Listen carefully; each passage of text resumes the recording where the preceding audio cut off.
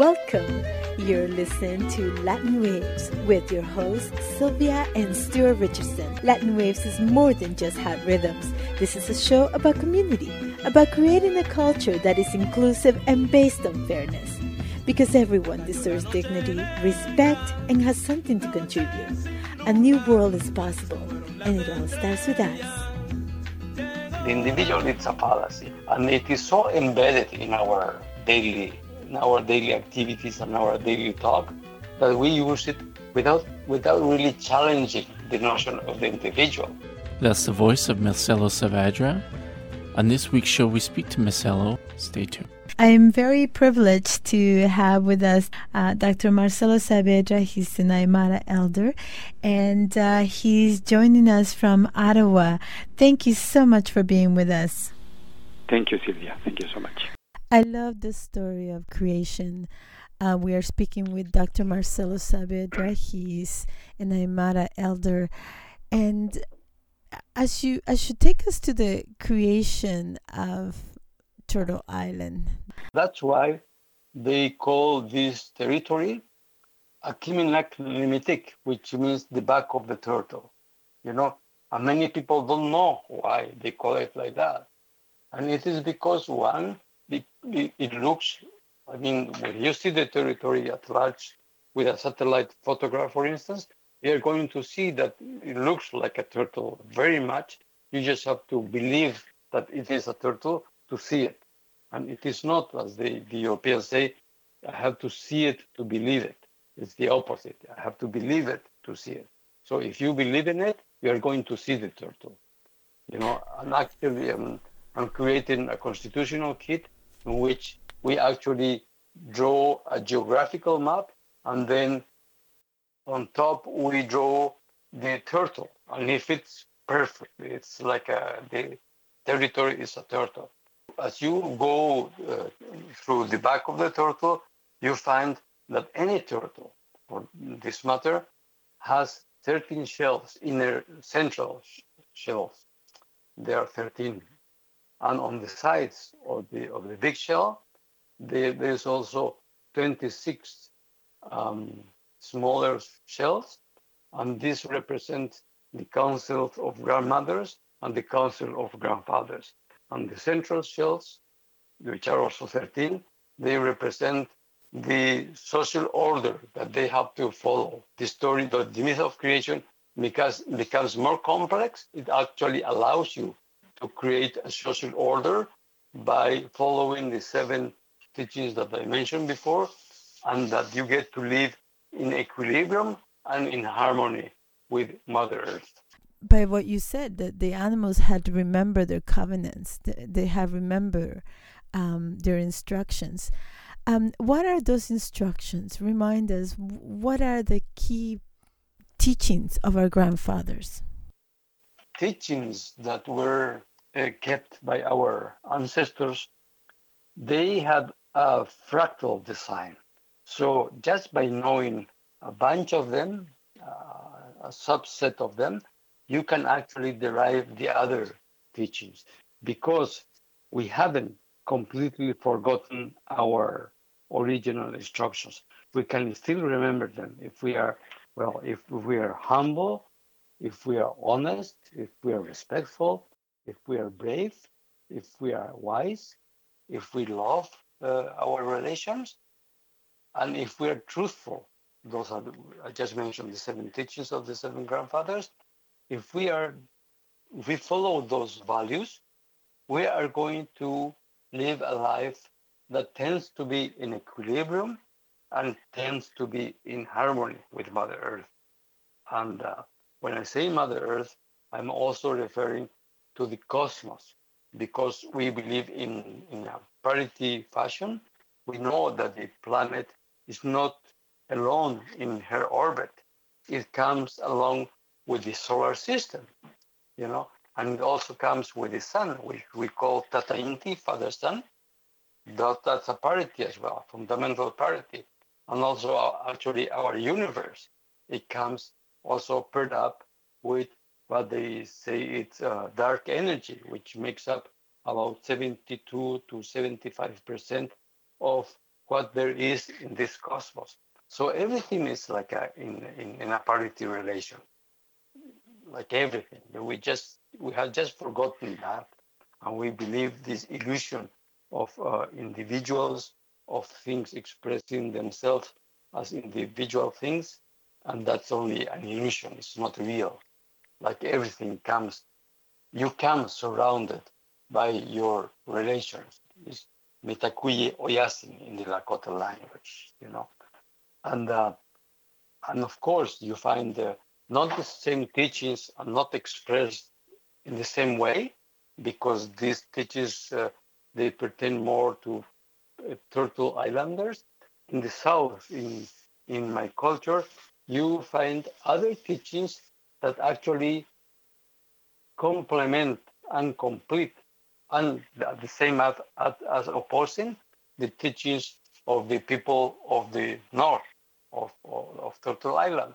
So we have a prophecy which is called the prophecy of the Pachacuti.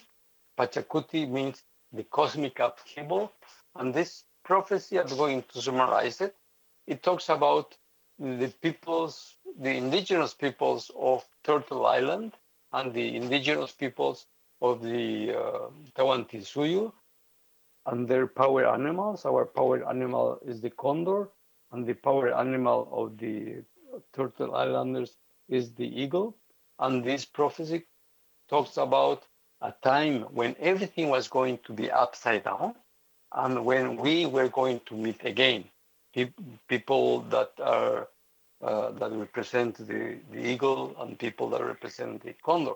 And when we met with Jacob, that's the first thing that came to our mind, because actually when I met him when he was performing the dance of the eagle. So I approached Jacob and I asked him, so you are dancing the dance of the eagle? And I know it because I have seen this dance in my territory, but being danced differently because it was the dance of the condor. And my elders explained to me that our peoples, they were going to meet again once the planet is going through a very profound crisis. And that's how I recognized Jacob. And since then, I walked with him for about 10 years, trying to remember our original instructions. And we did manage to remember like many of them. So, and for me, that was a magical period in my life when I was walking with Jacob, because we managed to find my constitution in the south, which is basically a constellation on the sky, and we managed to find the constitution of Turtle Islanders in the myth of creation of Turtle Island. And though these two constitutions, they're also the myth of creation of our peoples. But then we went on and we started to search or to dig into the myth of creation of Mesoamerican people, or I should say of Anahuac people, because, Latin America, North America, Mesoamerica, they are misnomers. Our original names, like this territory is rather called Akiminak Mimitik, that its original name. In the south, its original name is Tawantinsuyu, and the whole of what they call the Americas is called the Abya Yadra, So those are their proper names, and that's how we should call them. Not only because they are the proper names, but because they are beautiful. They mean something, And their names also, they leave you with a sense of that these things are alive, because they are. Turtle Island is a turtle, it's alive. So the Constitution, which is the back of the turtle, is also alive. It hasn't been killed yet by writing it down. It's still like orally passed from generation to generation, because it is very important for us that we follow something that is alive. My territory as well, still alive. They haven't been able to kill it yet. It's quite resilient, and it's going to survive many other attempts to destroy it. in the time to come, but we will still resist it as we are doing it today. And we have done it for the past 5 centuries, So it is key that these things remain alive because we are living beings and we have to abide by other living phenomena.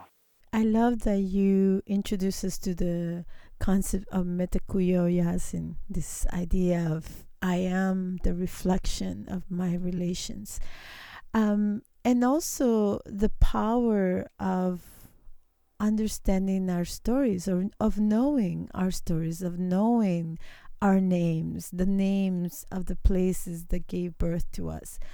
Can we talk a little bit about the way these names not only inform how we see, how we walk, but how we co-create with each other, how this co-creates a vision of community that is encompassing, that is based on reciprocity and respect.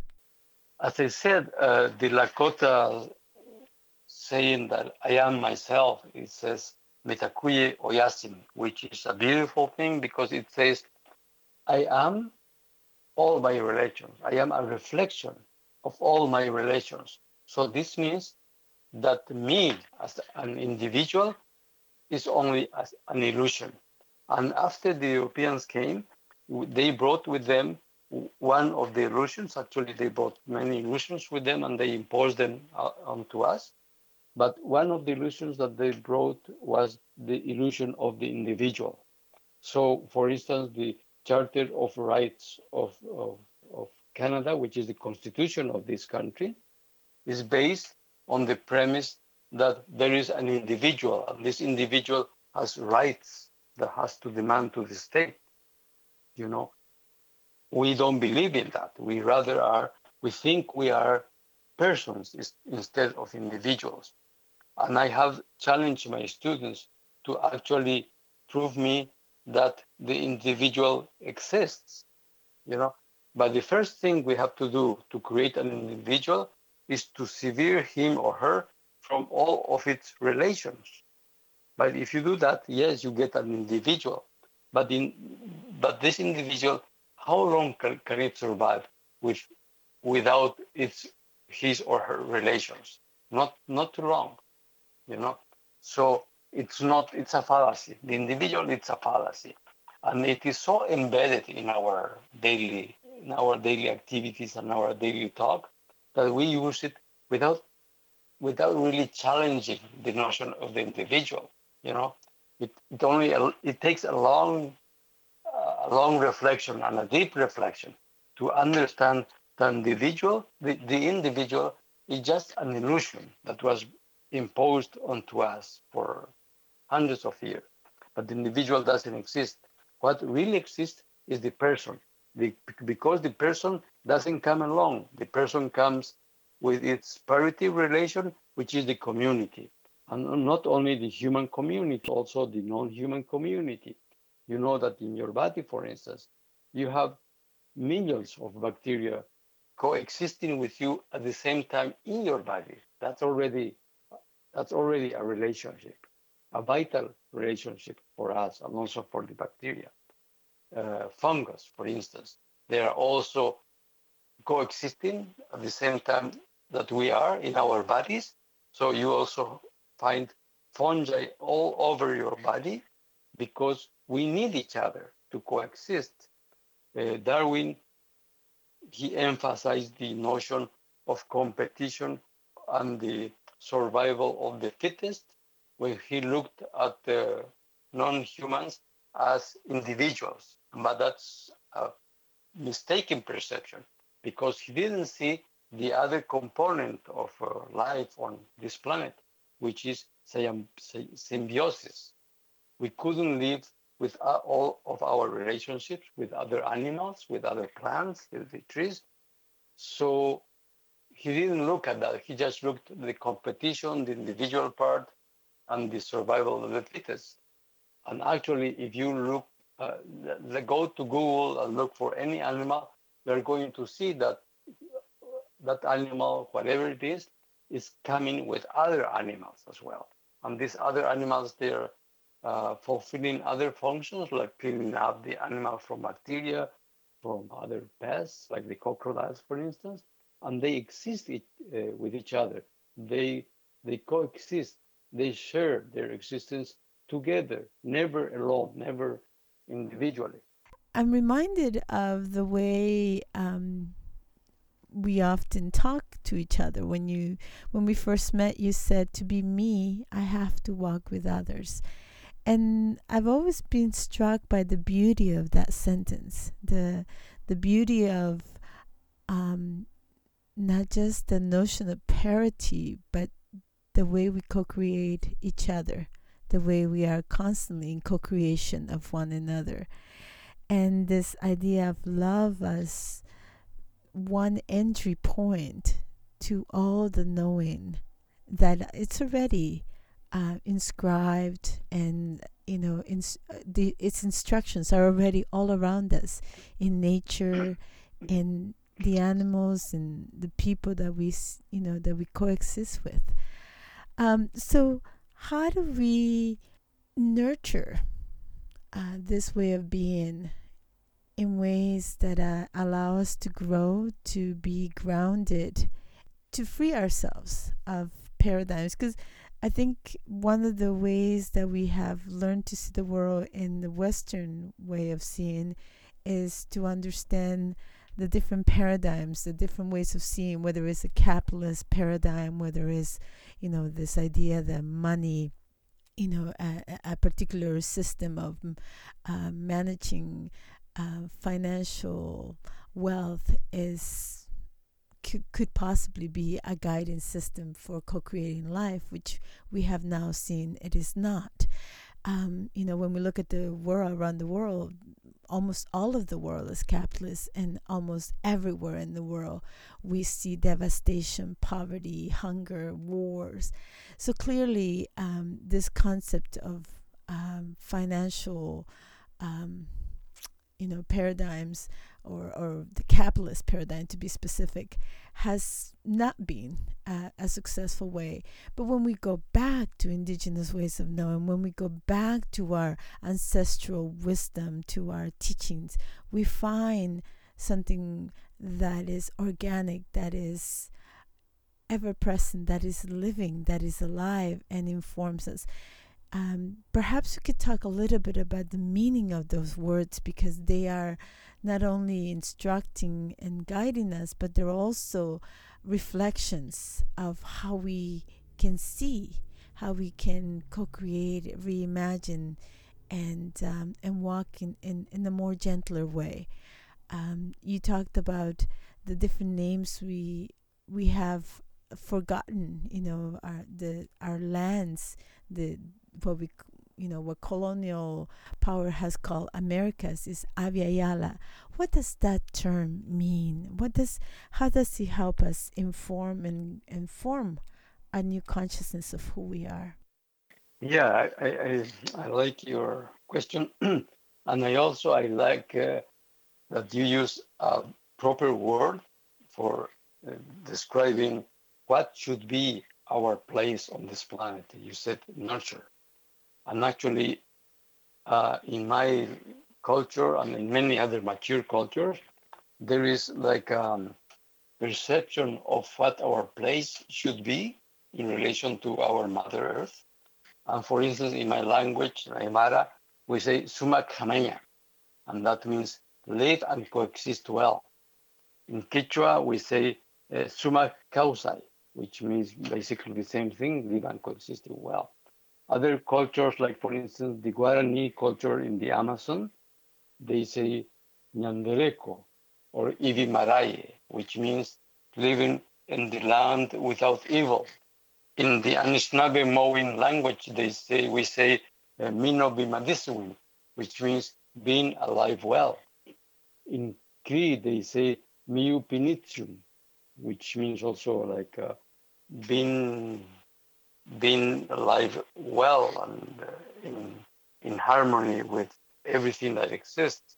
In Inuktitut, I know I don't pronounce well Inuktitut, but it's something like it is Kajarnek. That's called.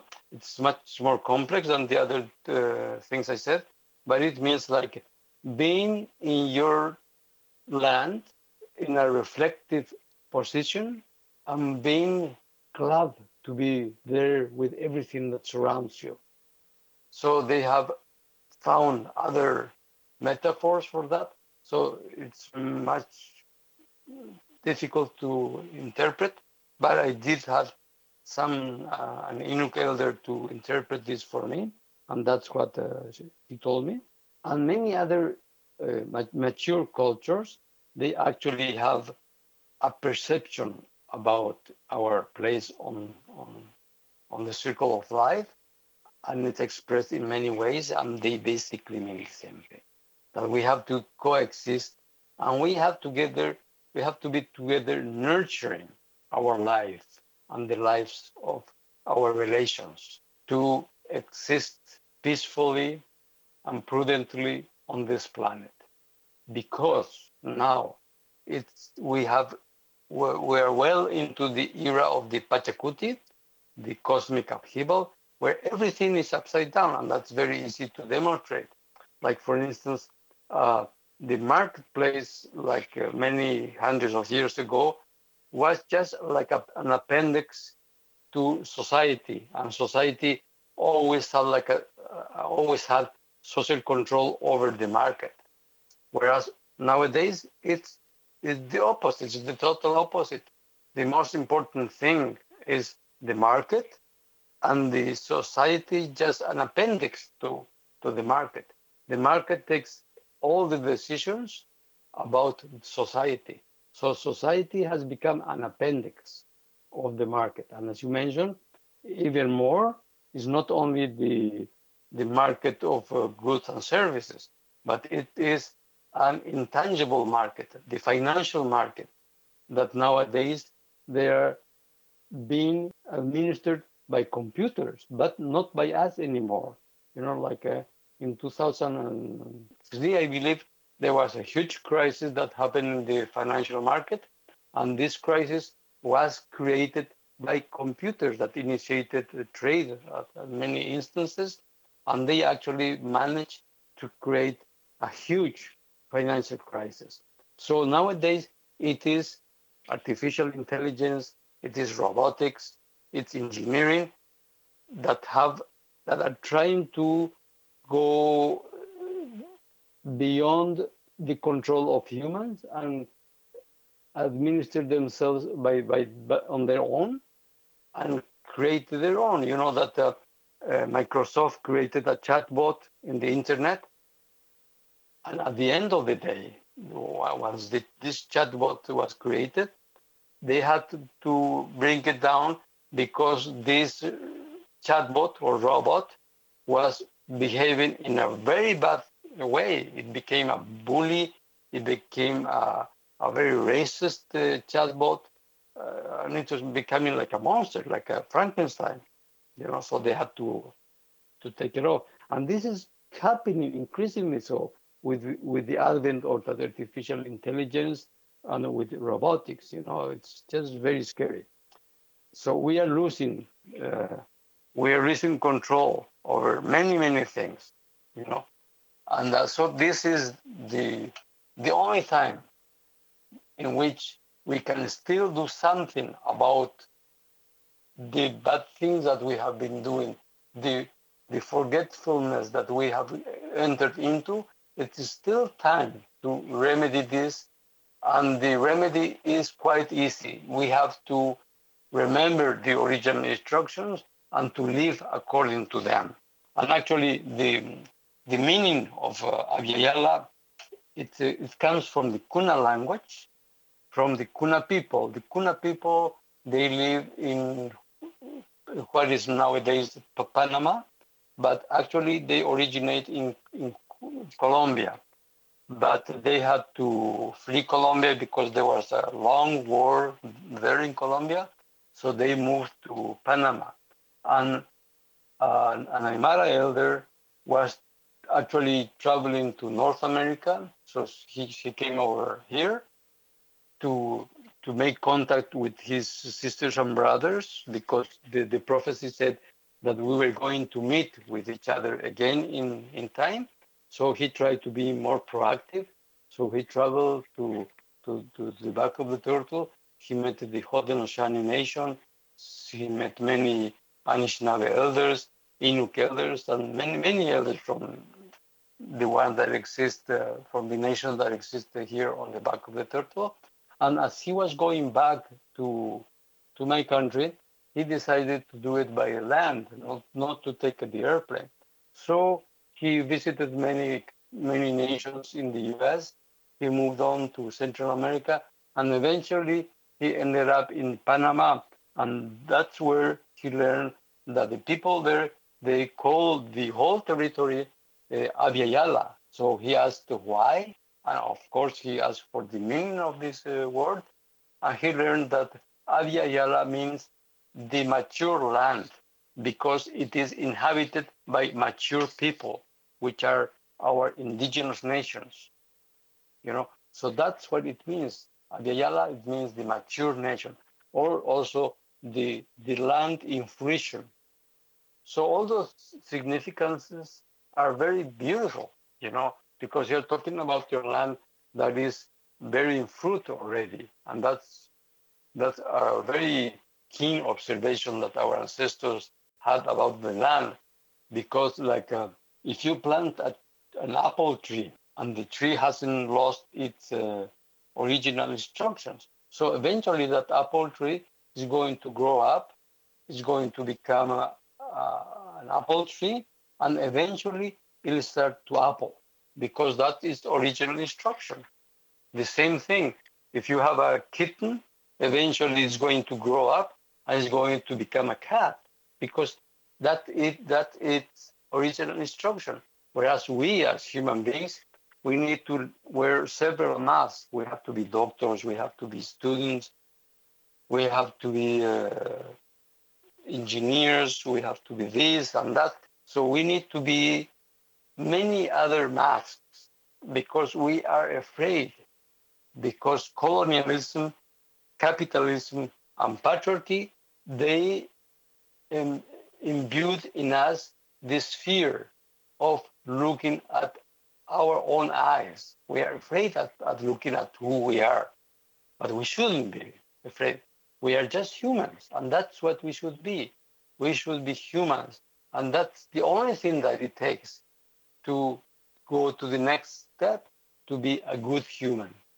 So in my classes, the message I pass to my students is that if you remember your original instructions, you are going to be a good human. And if you are a good human, to take the next step and to be a good ancestors, it's just a small step that you have to take. But you have to begin somewhere. You have to begin by abiding by the teachings of the seven grandfathers if you live here on Turtle Island. Thank you. That was so beautiful. Thank you so much for being with us today. Thank you, Silvia. Take care. Bye. That was Dr. Marcelo Saavedra. He's a professor in Indigenous Studies at the University of Ottawa. We've come to the end of our show, Latin Waves. Latin Waves is an internationally syndicated weekly program made available through campus and community stations and available out to the world at www.latinwavesmedia.com. Visit Latin Waves Media to hear previous shows, to access resources, or support our efforts towards social change via community project engagement. Thank you, and bye for now.